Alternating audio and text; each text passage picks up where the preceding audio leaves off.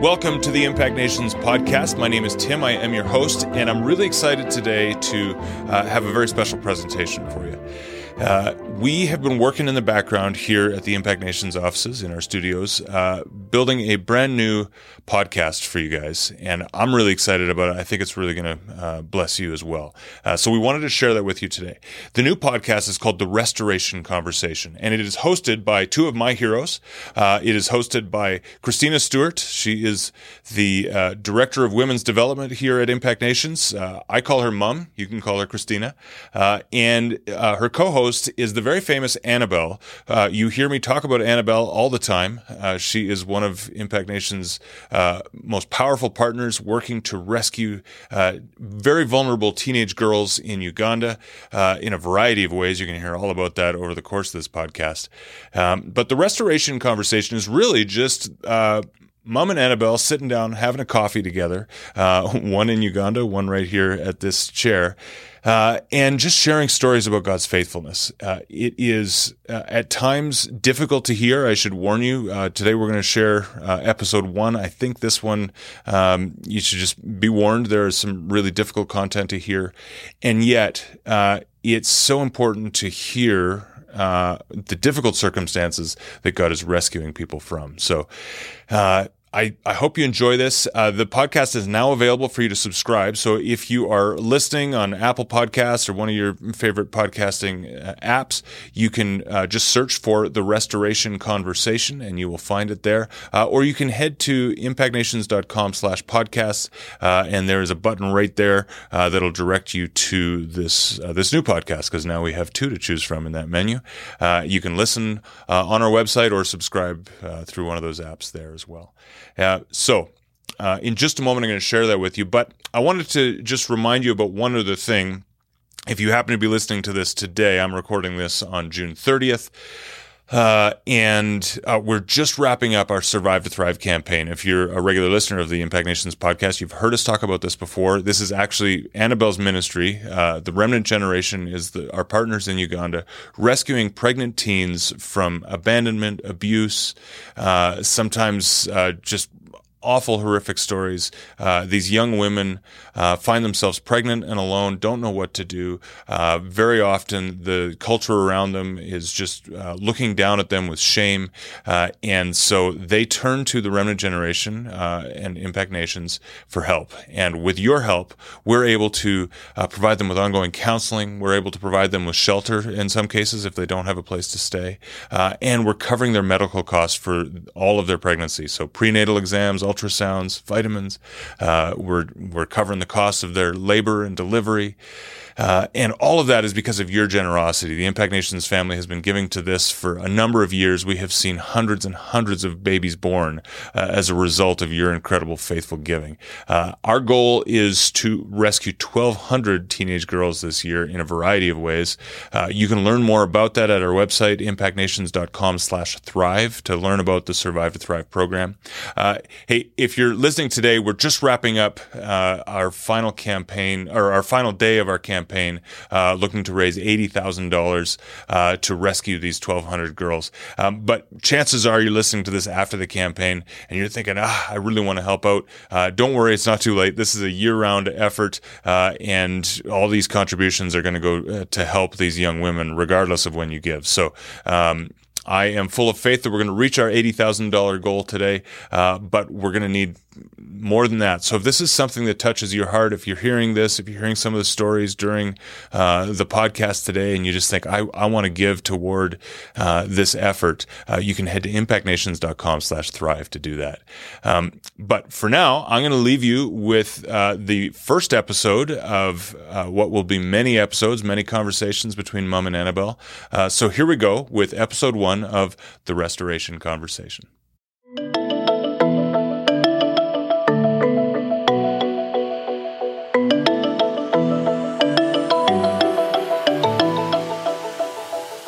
You're listening to Restoration Conversation. I'm Christina Stewart. And I'm Annabelle Nakabidi Sebachije, and we love sharing stories of rescue and restoration. Hi, friends. It's Christina Stewart, and I am here in our studio in Albuquerque, New Mexico, and I'm talking with my dear friend Annabelle, who is in Kampala. Welcome, Annabelle. Thank you so much, Mom. Looking beautiful, and I'm so excited to be here. It's great to have some time together. Annabelle and I talk on the phone pretty much every week, and it's hard for us to hear each other. So this is a real treat. Get to see each other and hear each other.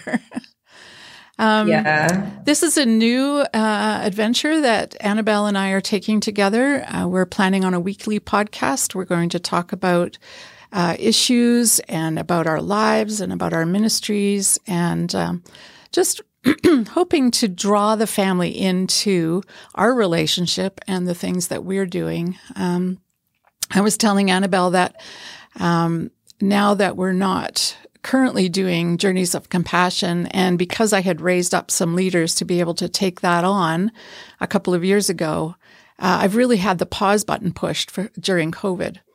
But I'm heading out again next month to come and see her, which is great. And I needed a new title at Impact Nations. So I prayed and the Lord gave me the title Director of Women's Development. And I have no idea what that's going to mean, but that's what God said to me. So I'm excited about that. And Annabelle is going to play very largely in that because of all the work that she's doing with women in Uganda. I love that title, Mom. It's very prophetic. I think it speaks to what you are really made of and the anointing that flows in your life. I am excited about, I think, I get a sense that this title comes with the reality that you just started. Yeah. Mm-hmm. I know you have been doing so much already, but it speaks into the fact that you just started. It's going to be like you've never seen anything before. So I'm excited. That's great. Yeah. I was also telling Annabelle that it was actually exactly 2 years ago today that I last left for Africa. I went to Kenya and then I came on to Uganda. And the time in Uganda was really special. Do you remember, Annabelle, I did a Train the Trainers for the Inner Healing Seminar. And that was really well attended. And it was exciting to be able to pass that information on to different pastors and leaders and to, of course, to your staff. So that's something we can talk more about. I felt like God wanted me to bring my journal with me today, and I wasn't sure why. And then I just opened it to what I wrote yesterday. And Annabelle, you'll remember that on your first day back as a staff in January, I shared a message on open doors and that God was opening doors. Yes. I felt yesterday, the Lord showed me a scripture, and I don't even know if it's one of the ones that I shared with you, but it just hit me afresh yesterday because I was praying about today and that this was the start of something new and unfamiliar for us, and that we have to find our way through it. But this was the scripture God gave me yesterday. It's from 1 Corinthians 16, verse 9. And it says, "There's an amazing door of opportunity standing wide open for me to minister here." And of course, this was Paul, and he was talking about Ephesus, but I really felt like the Lord was speaking to you and I and saying that this is a tremendous door of opportunity. And in Galatians 6:10, it says, "Take advantage of every opportunity to be a blessing to others, especially to your brothers and sisters in the family of faith." And so I hope that this podcast is going to be a blessing to others. And Amen. I think it's an opportunity for both you and I. I know that one of the things that I've been praying for you for years is that your voice would be heard in Uganda. Yes. So I'm wondering, it's hard to know where to start. I think it was 5 years ago that you and I first met. I'm not sure. But I'm wondering if you could tell our listeners a little bit about your story. Last year, you rescued over 1,000 young girls. How did that happen? What's your story? How did you get started in that? And we'll just kind of go back and forth. I love telling my story. I love sharing what God is doing, because I really believe, Mom, like you have said, that this podcast is going to bless many, many people. And even before I start sharing my story, I have a sense that there are people out there that have had life experiences and have been through things, and they never perhaps see what God is going to make out of that, what good is going to come out of that. And I believe that this podcast is going to be one of those things that opens their eyes to see what the Lord is doing. And God is going to release ministries. God is going to minister healing and hope. And I believe that for people that are already serving and they're on the front line, they're going to be encouraged to keep going. So I just wanted to, to share that, just, from what you have shared in those powerful scriptures, that this is an opportunity that is for us to minister encouragement. And I know that, I have a big sense in my spirit that God is going to really, really use this podcast for that. So many years ago, I want to remember how many years precisely, but when I'm going to make 37 this year in December. And several years ago, when I was 13, life changed for me. I was born in a Muslim family and raised in a Muslim family where, we had mom and dad, and it was a polygamous family. But one of the realities of polygamy and Islam in the times when we were growing up is that, girl child education was never really valued. Right. So many of my older sisters never really went far with school. They couldn't study much because it was not a priority for girls to get to go to school. The priority was to prepare them for marriage. So the routine was grow up, turn around 13 years old, then find, a man is found for you, and then you're being prepared for marriage. As long as you see your periods, that means that you're ready for marriage. So that was the story of most of my. Were you living in a city or in a village when you were that age? Yeah, it wasn't. It was, what we'd call like a semi-urban setting. It wasn't really like deep in the village. It was in Bunamwaya, which is in Wakiso district right now, which is a village along Entebbe Road, but not really on the main road. Entebbe Road is what connects our international airport. So it wasn't really like what deep in the village, but it was just a semi-urban setting. And my big extended family, occupied this huge, chunk of land. So my grandfather had bought a very, very big chunk of land and then divided it amongst his children. And they basically, we had our aunties and uncles and, cousins living in the same neighborhood. So we would attend one wedding to another, and all of them, were teenage mothers that are girls that were young, 13-year-olds, 14-year-olds, that were being forced to be married off. And for the boys, the family business was a meat business. So Muslims usually are known for being butchermen, selling skins and hides for meat.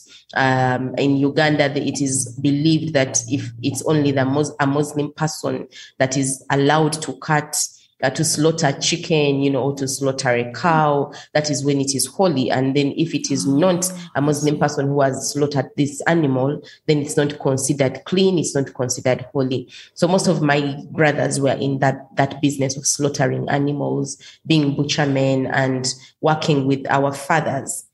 And because of that nature of lifestyle and the business, it brought in a lot of travel. So my dad was traveling to different places looking for cows, and that's where he got engaged with other women, had other children.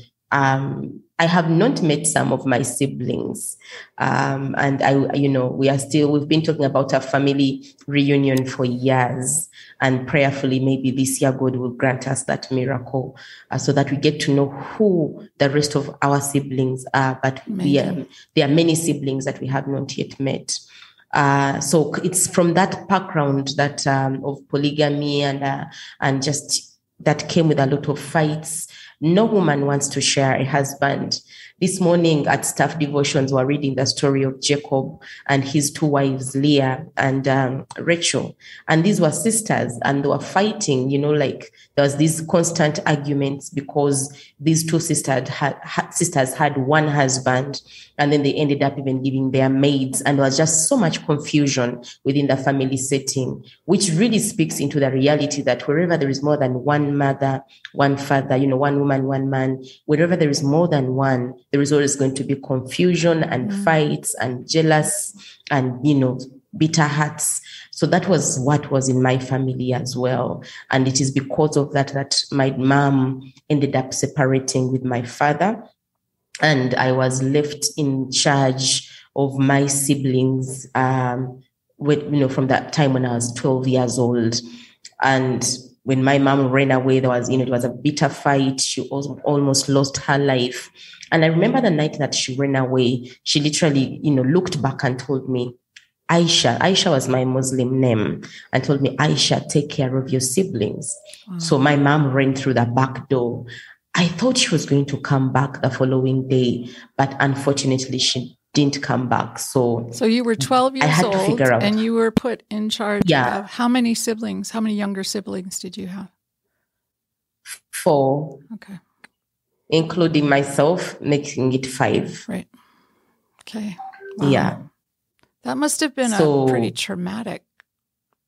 It's one thing for mom to leave and say, watch the kids for a few hours. It's another thing for you to think that's what's happening and then she just doesn't come back. I can't imagine. Yeah. Yes, ma'am. And you've been to Africa and you've been to Uganda, to different places, and you've met some of these children that are, heading homes. We have a lot of child-headed homes. Yeah. It is a struggle for them to feed. It's a struggle for them to feel secure. One of the things that happened during that time when my mom was away is just the sense of being so insecure and always afraid and fearful of what's going to happen, not knowing, what's next with life. I had young siblings. I had to figure out how to put them on my back.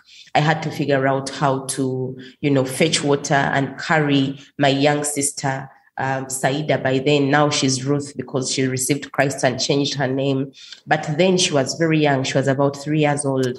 And I had to put her on my back and then put a jerrycan of water on my head and had to walk a distance to go back home to make sure that I'm cooking food, to make sure that they are clean. I'm washing their clothes as their big sister. And it's at that time, all my childhood dreams that I had, I felt were being shattered. There was no hope. I had no idea how we were going to come through. I was very sure that my school life had ended. I was very sure that I didn't have a chance at becoming Oprah Winfrey. Did I ever tell you that I wanted to be Oprah Winfrey when I was a kid? Because I read your book, so I know that story. Oh, yeah. And I definitely, at some point, I want to come back to your dreams because I find it very interesting that a 12-year-old girl in Uganda in a situation like that, where nothing is encouraged, where school isn't promised, that you had dreams. So we'll put a pin there. We'll come back to that one. Carry on with your story. Were there any adults helping you? You said that you lived in amongst many family members. Did they realize what was happening? Was anyone offering you any help to get food? I can't even imagine. How did you get food? Well, let me first start with the point of, did we have any relatives helping? Now, when you are in a polygamous family, every wife has their favorite relatives, right? So my mom had a few of my aunties that were siding with her. And then the other mothers also had people that they sided with. So it was like different camps against each other. And so when my mother left, no one really wanted to take extra baggage because everyone kind of had their own lot. Yeah. So they were dealing with big families. They were also dealing with polygamous fights. There was a lot of witchcraft in the family. My mother had really, really worked hard to make sure that we go to school, and that didn't go well with some of our relatives who felt jealous that, we're going to school. So there was all just in the midst of all that family confusion, really. And we had one auntie, there was one biological auntie that I knew was friends with my mom. At least she liked my mother from what I used to see. So when times were difficult, that's where we would go and get some food, get, some sauce. But we had learned how to grow food and work with our hands when we were really, really young. So my mother was not the kind of person who raised us lazy. Like, she made sure that, she went with us to the garden. She went with us to the, fetching water. We knew how to wash clothes when we were young. So I would go to the garden and pick the food. We had a family garden, which was really communal. So this piece of land, every family had like a corner where they would grow corn, beans, sweet potatoes. And that is where we could go to harvest, because by the time she left, we had some food that was still in the garden, and I could go and just pick it up, come back home, fetch firewood. We're used to that routine of fetching firewood, and I would just fetch the firewood and then cook. And then water was always fetched from the well. So one time, one of my younger sisters fell really, really ill, and she had measles. She just got these sores on her skin. I didn't know what it was. It was very scary. It was very itchy. She would cry all the time. She had red eyes. She started throwing up. She had a very high temperature, and I was scared that I was going to lose her. During that time, my dad would come home. I can't even imagine a 12-year-old dealing with that and having no clue what to do. That, just the trauma is shocking.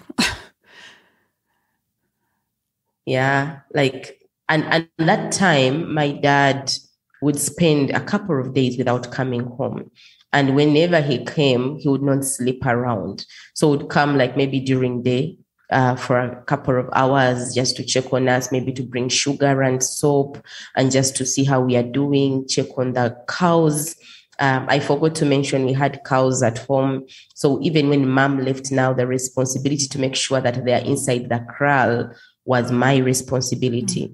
So there was a herdsman who would take them to the field to feed during day, and then they would come back in the evening and he would milk the cows. But then I had to make sure that they are securely kept in the kraal. I would have to make sure that the wooden gate is there, and the milk that has been milked out of the cows is sold to the neighborhood. So that is sometimes how we manage to survive, to get some of the things that we needed. It was from the sale of the milk that was coming out of the cows. So I would really, really go to sleep very, very tired. So when my sister fell sick, the one that follows me immediately, that time we didn't have borders. We didn't have, we had cars, but you had to hire a special car, a special taxi. I think we call them taxis in the US. So here we call them special hire. And then I didn't have money for special hire. There were no borders. They weren't that common. So I had to carry her on my back, and I had to walk a distance that I think is equivalent to about 15 kilometers from home to where my father used to work. And I would sit in the shade and then keep walking. We didn't have mobile phones, so it was not possible for me to give him a call and tell him that my sister is not doing well. So I had just had to walk from home with my sister on the back, and I would just take a rest under a shade wherever I could find a shade. And then when I feel like my energy is back up, then I would just carry her again and walk. So I go to my father's butcher and told him, that Shamim is not feeling well. My sister who follows me is called Shamim. And I told her, Shamim is not feeling well. She's been running this fever. I tried to manage the fever with a wet towel, try to calm her temperature down. It was not working. I had tried some herbs that I would see mom give us when we are not well. Like, my mother was supposed to be, I think, a doctor, because she knows all these sorts of local herbs that you use when you're in a crisis moment. But none of those that I could remember was working, and her eyes were red, her skin was itchy, and I decided that, we need to get to hospital. So when I met Dad, he took us to hospital. She was given treatment. She was put on a drip during the day, and then they advised that we take her back tomorrow for another drip. So, and that night we had to come back home. So Dad put us on his bicycle and rode us back home. So the following day, he sent one of our stepbrothers to come and help out. So my stepbrother was not like a stranger. He's a person that we had been with for a couple of months, especially during school holidays.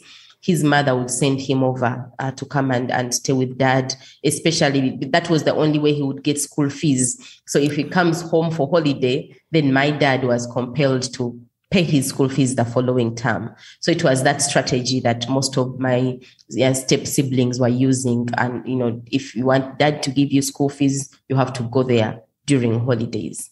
So we knew him, and he was older than me. I think by that time he was around 19 years. He was really masculine. He was tall. His voice had already, become very deep and strong. So when he came home, I felt relieved. I felt a sigh. I felt there was an adult now in the house who is going to help with the house. Yeah, who is going to help with taking my sister to hospital. And I felt so relieved. But my joy was really short-lived, because the very person that I thought had come to protect us and lighten my load and be a defender where my mom and dad weren't is the very person that instead abused me. Yeah. So one night we had 2 bedrooms, the parents' bedroom and the children's bedroom. So because my parents were not home, their bedroom was always closed. And then our bedroom for the kids, we didn't have a bed. We only had 2 mattresses that we used to share. And there was no door on the bed, on the bedroom. So it was just separated by a small cloth of curtain. And so that night while I was sleeping, I think it was also because I was so exhausted and very tired for a long time that now I felt when he was at home, I would just sleep off and, snore away and just have a rested heart. And it is in that moment when he took advantage. I don't know what got into his head. I don't know what happened to his mind. We have never had that discussion until now. But my stepbrother sexually abused me. And that night, many things changed. Yes. I lost my virginity. I lost what I felt was the most precious gift any girl can have. Mm-hmm. I had already lost my childhood. I feel, I think I've had this conversation with you, Mom, that I feel like I had a retake. I have a retake on social life. I don't know how to be a child. I don't know what it means to just be an adolescent. I had to grow up very fast. I sometimes struggle to understand when people say, when you're in, when girls are in adolescent stage or boys are in adolescent, like I struggle to really understand. I have had to learn from experiences of other people, watching my younger siblings grow. And then I kind of feel like, I think, that's adolescence. That's why they are stubborn. That's why they are this. I didn't have the opportunity to be stubborn. I didn't have the opportunity to be a crazy kid, I had to mature quickly. Sure. And so even though that had been taken away, I still had this confidence in me that I would grow up and, be successful and be all these different things. But it was very valuable in my culture, and it still is. even then, before I didn't know Christ, I was a Muslim. It was very valuable to be a virgin. It determined how much bride price would be paid over you, like when you're getting married. Right. It determined the reputation you had in society. It determined how people treated you and talk about you. Right. There are so many names they give to girls that have lost their virginity before marriage. Interesting. They are called second hand. They are called used gadgets. They are called wasted material. They are called all sorts of names. So you knew that about your culture. You knew that everyone's view of you would change. Did anyone know that this had happened to you, or was it just an internal thing? Like, now I don't have worth because this has happened? That just came automatically, because that night I held my small dress as I sat in that corner shivering, and I was seeing blood all over my dress. And I knew that because I had finished my primary 7, I had studied about the reproductive health system. I knew that when you lose your virginity, sometimes you bleed because of the breaking of the hymen. I knew that what it meant, and I felt so dirty. I felt so I don't know, like there is a thing that left my life that day. Yeah. And if it wasn't for the grace of God, I know that it's taken me years for me to be able to get to a place where I appreciate that I am complete, I am worthy, I am, loved, and I'm not inferior. But there is a thing that is taken away when your innocence is taken away forcefully, and in such a brutal way, and by the person who is a relative. Yes. Because then that is incest. Yeah. And incest is my culture, is a curse. Then it is not even just about you losing virginity. It is now you have become a cursed girl, like you are... It's so interesting to me that there's that whole view, which it's not your fault. And incest and rape is still a huge issue in your culture, and it's something you and I talk about and are working on. Mm-hmm. But there's another part of this story that I remember, that you felt guilty. You felt... Mm-hmm. I forgot to put my pajama pants on. I remember that about your story. Yes. And somehow you felt like this was your fault. And that is so common with this kind of abuse, that the innocent one feels somehow responsible. Somehow they did something to invite it. And it also seems to me that, from what you've told me about your culture and the work that you're doing, is often the family sees it that way too. It's the girl who is despised, not the one who perpetrated the abuse. And did you tell anyone what had happened to you? I ran to my auntie, the auntie that I told you that I knew was friends with my mom. Right. So I ran there first thing in the morning, and I told her what has happened. And she seemed to believe me. But then she told me not to tell anyone. She said she'll be the one that will tell my dad. So again, the reality of just being silent and covering up and not talking about it because it is shameful. I was going to say, it's the shame. Reinforced what I was feeling. Yes. Yeah. I was already feeling very guilty, very dirty. And now talking to my aunt, and she was like, don't tell anyone, was just confirmation that this is like the worst thing that can ever happen to you. And if anyone gets to know about it, they're going to see you differently. So in a sense, I think she was protecting me.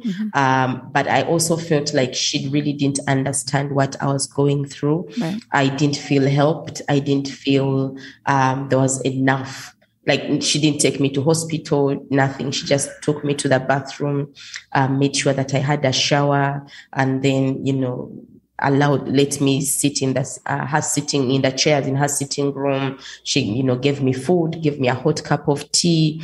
And I kept on telling her I need to go and pick the rest of my younger siblings, because then I had 3 sisters and 1 brother. And I was afraid of what would happen to my other sisters. My stepbrother had warned me that if I ever talk about it, if I run away and report him to anyone, he's going to kill me. So I didn't want anything bad to happen to my younger siblings. And so the following morning, after talking to my auntie, I convinced her to go and pick the rest of my younger siblings, which she did. And then later that day in the evening, my dad comes home and I was waiting for him to say something or do something or, call for a meeting, ask me what happened. And he said nothing. So we spent that night at my auntie's place. Did your auntie I tell saw him? them talking with my auntie. So she did tell. You don't know. My dad never talked to me about anything. Right. I saw until now, I know right now that I'm older, that I started sharing my story publicly. So he's heard it, he's seen it. We've had a few conversations that weren't really, there are conversations of forgiveness and healing and trying to foster reconciliation. But I never really understand why he didn't do anything. Maybe it was too much for him. He didn't know how to respond. He didn't know how to react. I don't know. Sometimes I feel like, I don't know what was running on in his head. But what he did, it's interesting because I think most fathers, I don't know about it in a polygamous situation, but I think most fathers, part of what they feel as a father is to protect, especially daughters. And when he finds out that he wasn't there and he didn't protect, I don't know. I'm just thinking maybe that was part of, he was ashamed. He was feeling guilty. He didn't know what to do with what was going on inside of him. I don't know. But how did you carry on? Did you stay at your auntie's house? We were taken to one of our stepmother's homes. So together with all of us with my siblings, Dad took us to stay with one of our stepmothers. And so now she was not excited to have us. And now you have a woman who these are not her children. It's not her responsibility. Yes. And oh man. Yes. Wow. And she didn't have her own biological children. So which was a big frustration already. Sure. That she can't have her own children. And now here she is having to take care of all these kids, 5 kids that just show up, and from a woman that she didn't really like because she really didn't like my mom. So what that meant is that I had to really work hard to earn a place for us to stay. Right. I had to do all the home chores. I had to do all the cooking. I had to do all, her businesses. She used to make pancakes. And these are not the American pancakes. So we have a different version of pancakes made out of bananas and a cassava flour in Uganda. So you should make pancakes, and I'll make sure I wake up in the morning, have those ready for the shops. And then in the evening, after all that day's chores, then I would go around hawking clothes that she would get from the second-hand clothes that usually come from outside countries that are imported in Uganda, and then you can buy like a bale, and then you get whether it is shirts or skirts or dresses, and then just walk around the community selling those. Right. So that's what I used to do, and that is how we were able to earn a place for us to sleep, and that's how we were able to earn food for us to eat. I remember one of the most painful things was having to wash my siblings and our clothes for myself and my siblings after washing clothes for the adults. Right. And then the soapy water that remains is what we'd use to wash our clothes because we weren't allowed to use the soap. Right. So, that meant that all our white, dresses or any white t-shirt was turned brown. Turned a funny color because the water was not clean, and yet it is what had the soap. Right. So, and so long story short, I get to hear that there are plans to marry me off to a man who was older. He was a Muslim man. we used to go and study Islam. And this was one of the teachers that was teaching us Islam. And he would frequent home, like he would come with bread, sometimes with sugar, other times with rice. And he was really having a good connection with my stepmother. And little did I know that those, little gifts that he was bringing home were part of his strategy to just talk my stepmother into marrying me. And he was asking he was asking my stepmother to speak to my dad and my aunties about arranging a marriage for me. Wow. And of course, somehow information I had gotten to my grandmother, my stepmother, about what had happened.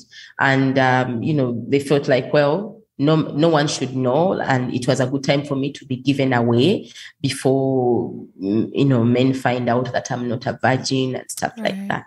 So they call one of my aunties. And so they start talking to me about how I should behave, getting ready for marriage. Like, it wasn't directly informing me that you're going to get married, but the conversation started with statements like, make sure that you're bathing well, because married women bathe well.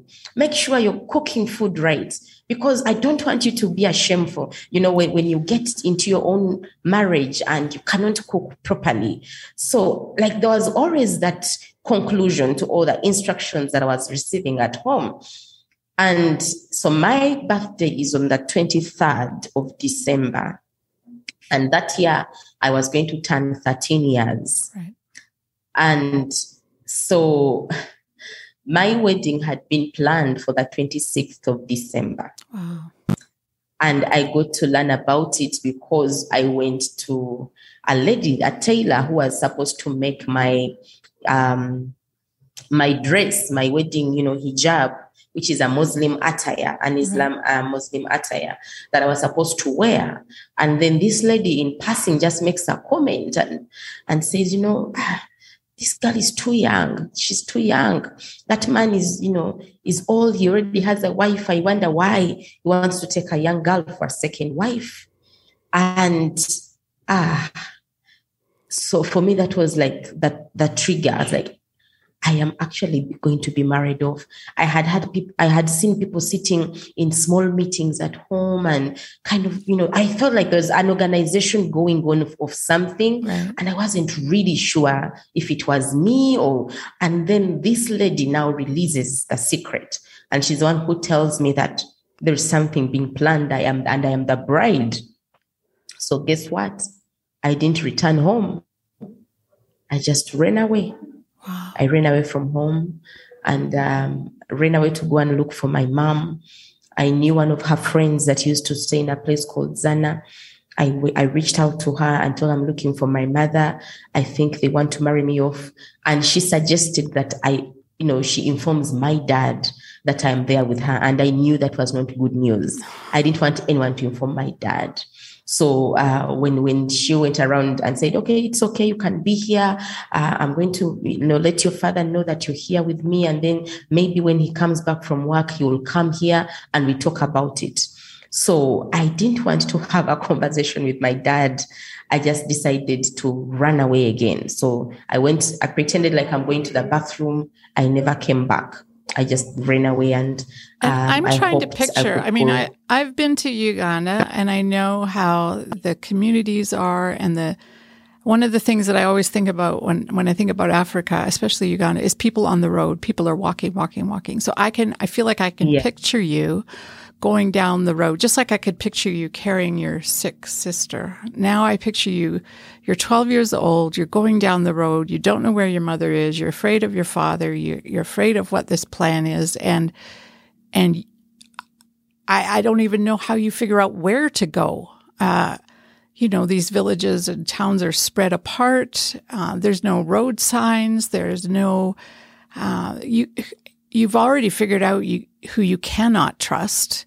He had put trust in your stepbrother and he raped you. You had put trust in an auntie and now she's going to marry you off. You had put trust in your father, but he didn't say anything. And yet I can even imagine you as you're going down the road, you realize you've left the siblings behind. You've left the sisters behind. And so just that conflict within, I have grandchildren that are that age. And I just can't even imagine what that is like. When I think of my granddaughters, so now where did you go? You've gone to the friend and she's going to go get your dad, and now you're heading down the road again. Where did you go next? To the old tax park.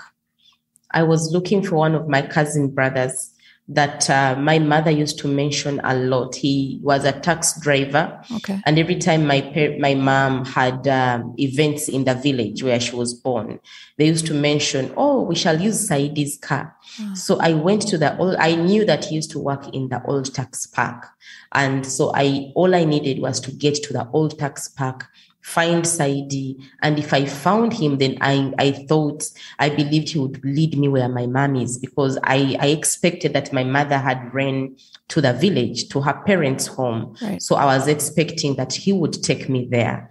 And when I reached the old tax park, it took me about, close to almost, 6 hours of walking something from home to that old tax park. And then when I got there, I was so tired. I was so hungry. I was so dirty.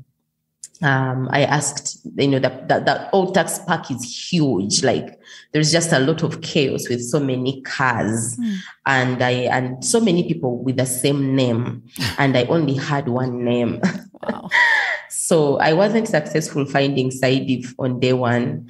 And then on day two, I kept on describing the kind of person I'm looking for.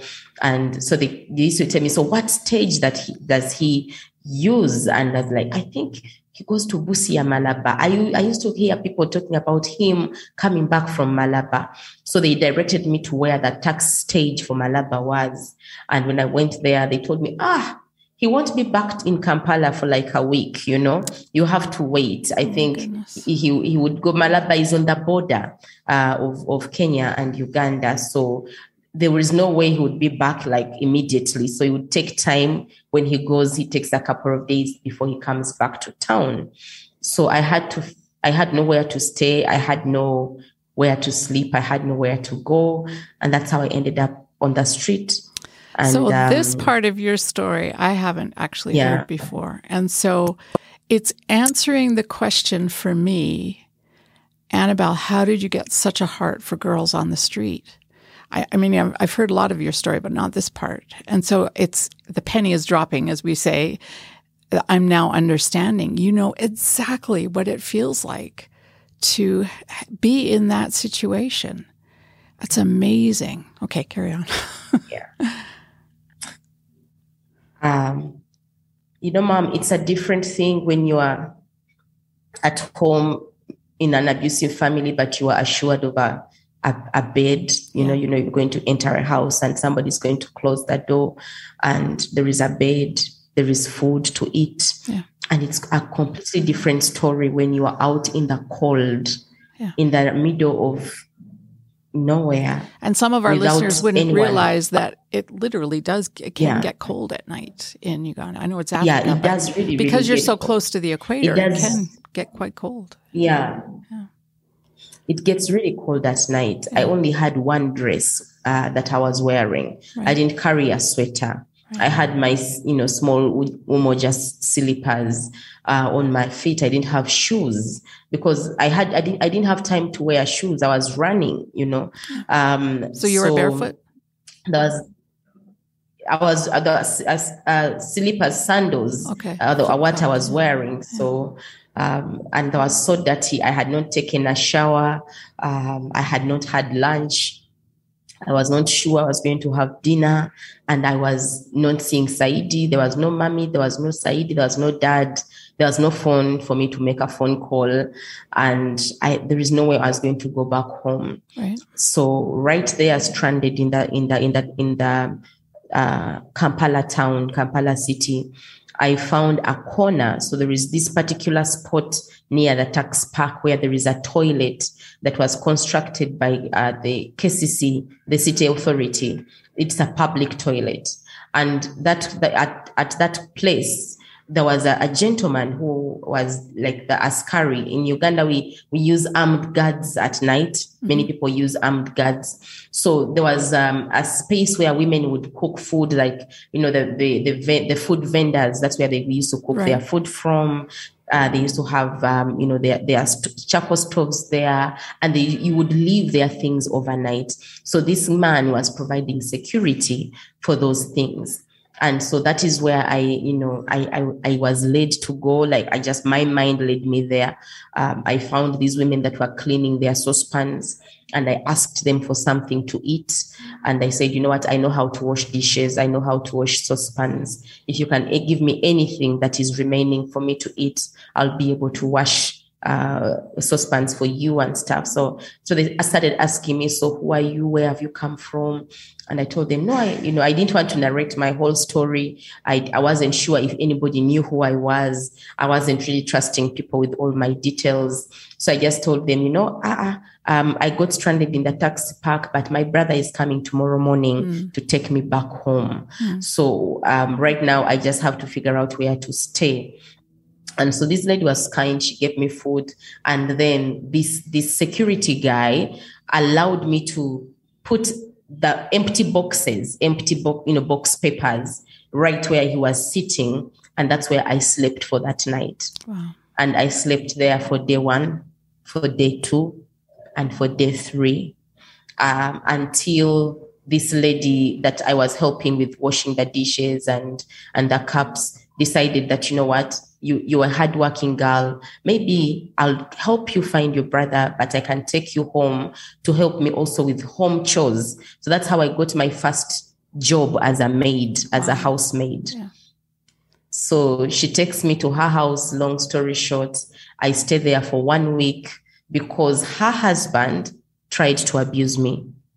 And I ran away again. Oh my goodness. And at that point, I was feeling like, I think every man that is looking at me sees something that I'm not seeing. Maybe the curse is already following me. Right. Because now, there is this man that I met at a place where I felt, now I have a job. Yeah. And this lady promised that she will help me find Saidi. Right. But the husband wants to abuse me. Right. So I still ran away. She was not living very far from the tax park. I ran away, came back to the tax park. And this time, God was gracious. I was able to find Saidi. And he had no idea where mom was. He had no idea. Like, they had never communicated in a long time. So he took me to stay with one of my cousins that I had never met.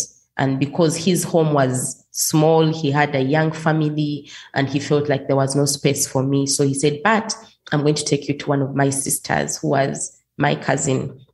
And I went there, and she was welcoming. She said, yeah, we connected.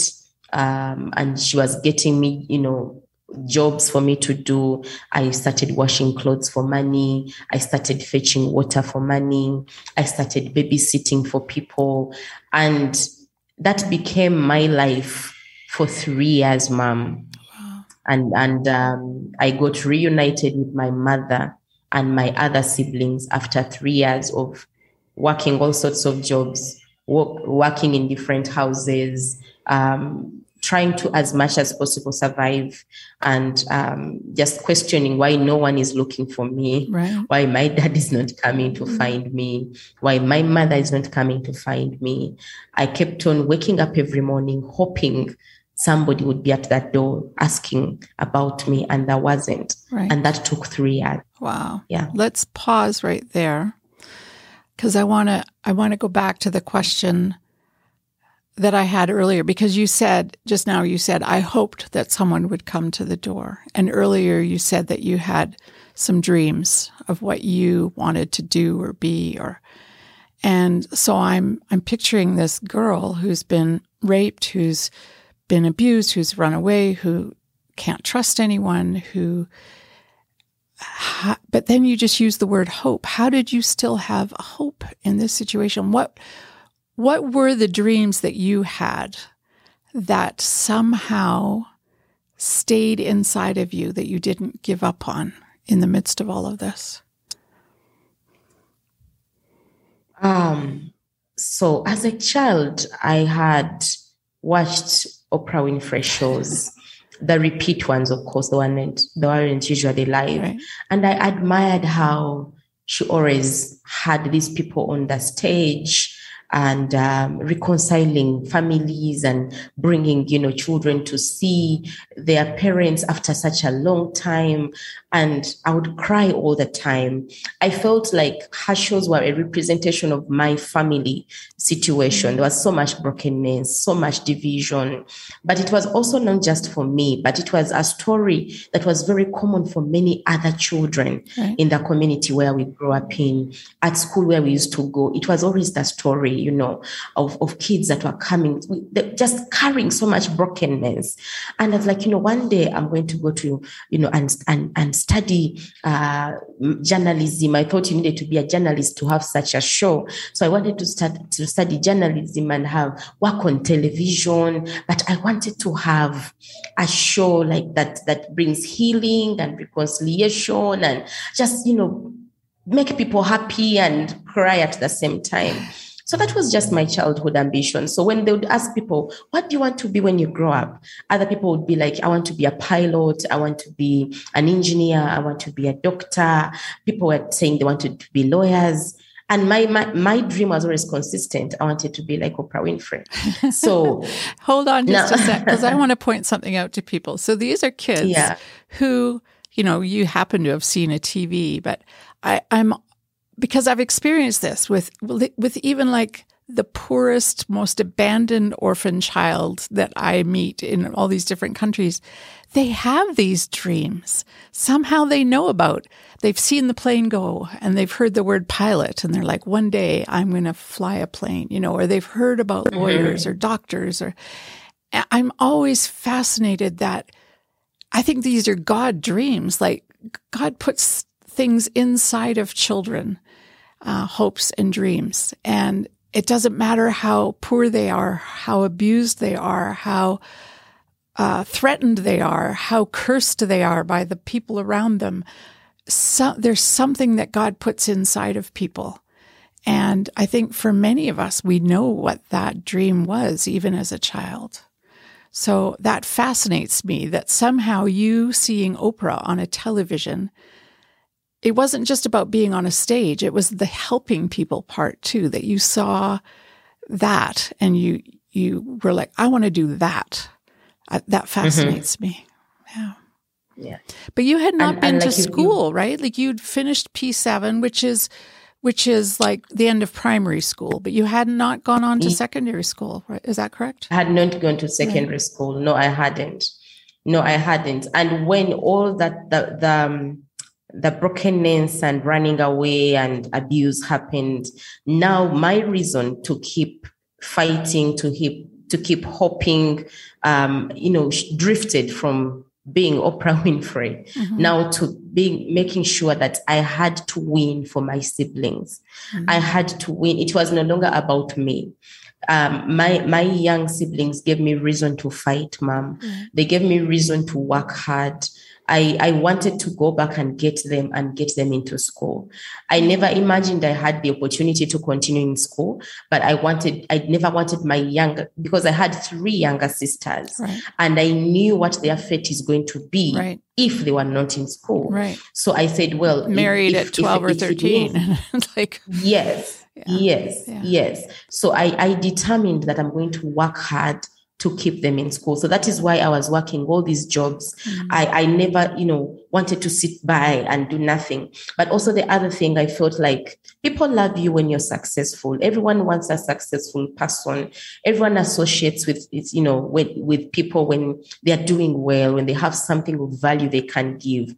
And I felt like for me, all the love that I hadn't received, all the affirmation that I was yearning for was going to come if I was successful. Interesting. Because then everyone would want to associate with me. So, and my definition of success was that I was going to make a lot of money, build a house with stairs, buy a car, wear red lipstick and my high heels.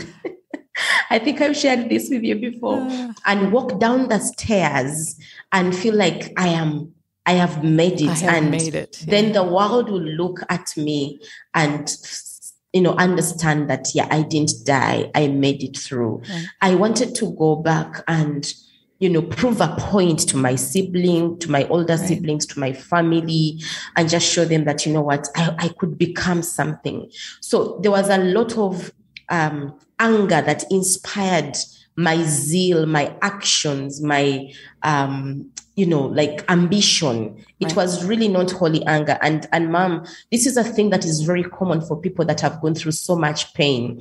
There is a need to prove yourself, to prove that you're worth, to earn your place in society.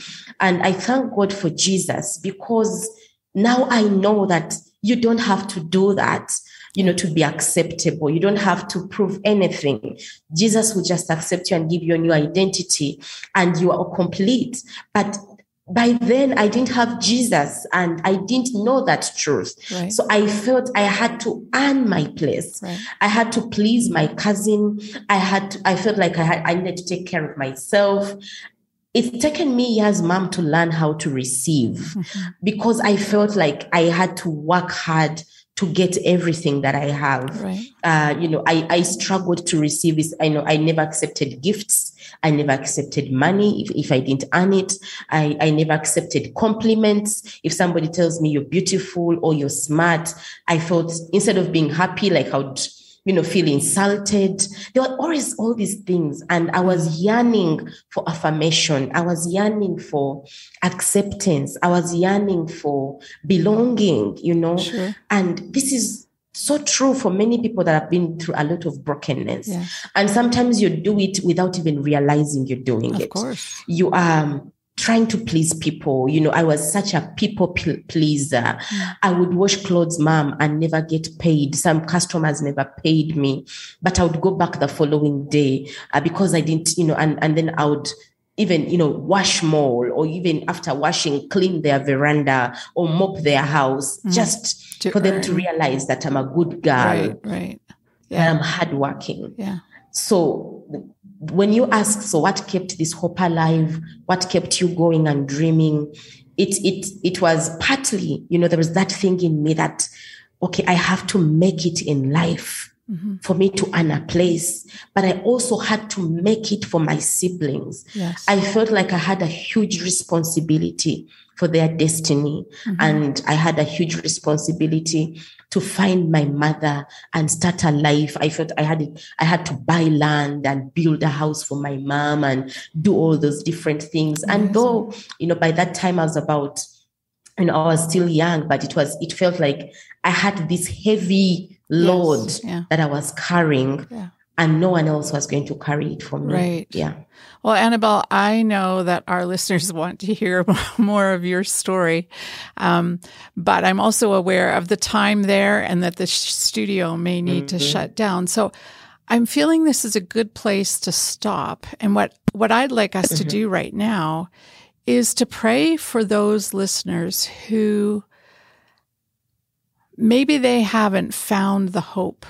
Maybe they haven't, or maybe they had it, but they've lost it because of life's circumstances. And yours is an amazing story of redemption, and we're going to share more of it, and I'm going to share some of my story. But let's just take a moment right now and just pray however the Holy Spirit leads. I'll start, and then you carry on. So, Father, I thank you for this opportunity, Lord, to share our stories. We haven't heard the rescue part yet for Annabelle. We haven't heard the middle of the story, but we know the current story and the transformation. But Father, right now, there are people listening who are in desperate situations. They may have been used and abused. And I just want to speak to you right now, those of you who are in that situation, and say there is hope. There is a God who sees you. There is a God who cares. There is a God who will rescue you. And so right now, I just release fresh hope to any of you that are listening. Maybe you've already met Jesus, but you're still in a situation of being abused and you don't know where to turn. Father, I'm asking that you would come to each one of them and that you would speak your words of truth, that they would hear your voice, that they would feel your arms around them. And maybe they don't know where the help is going to come from, but I ask that you would reassure them, that you see them, that you know them, and that you have better things for them going forward. And I thank you, Lord, for Annabelle sharing her story today. I pray, Lord, your protection over her and over her family, that as she's being vulnerable, Lord, you will come and protect them and protect their hearts. And Father, I just thank you for her. And Annabelle, I just ask you right now to pray however the Spirit would lead you to pray. Thank you, Jesus. Lord, I just speak purpose through the pain to somebody that feels like their story is so bad. Yeah. They just don't see any sign. They just don't see any way that you can use their pain for greatness. But Lord, I have a testimony that you know how to turn our pain into purpose. So Lord, I speak that right now in the name of Jesus. I speak fullness and completeness to anyone that is striving with acceptance. Yes. I break off the lie that you are rejected. I break off the lie that you are insufficient, that you're incomplete in the name of Jesus. And I speak the truth of God, that you are loved, that you are favored, that you are complete, that you are not defined by the circumstances that have happened to you, that the mistakes of other people do not define your destiny. Amen. In the name of Jesus, I speak love, personal love, that you find love for self. Yes. Oh, that you get to a place where you look at yourself in the mirror and you love your body again, and you love who you are. Oh, and you love Thank you, looking at your face, and you're able to just have a new radiance in the name of Jesus. I speak a release of hearts, Lord, King of Mercy, every heart that has been so broken and where there has been a lot of betrayal from people that you trusted, from close relatives, from people. I just hear in my spirit that perhaps somebody that will be listening to this is feeling that, the very people that were supposed to protect them are the people that hurt them, and therefore they have lost all trust in anyone.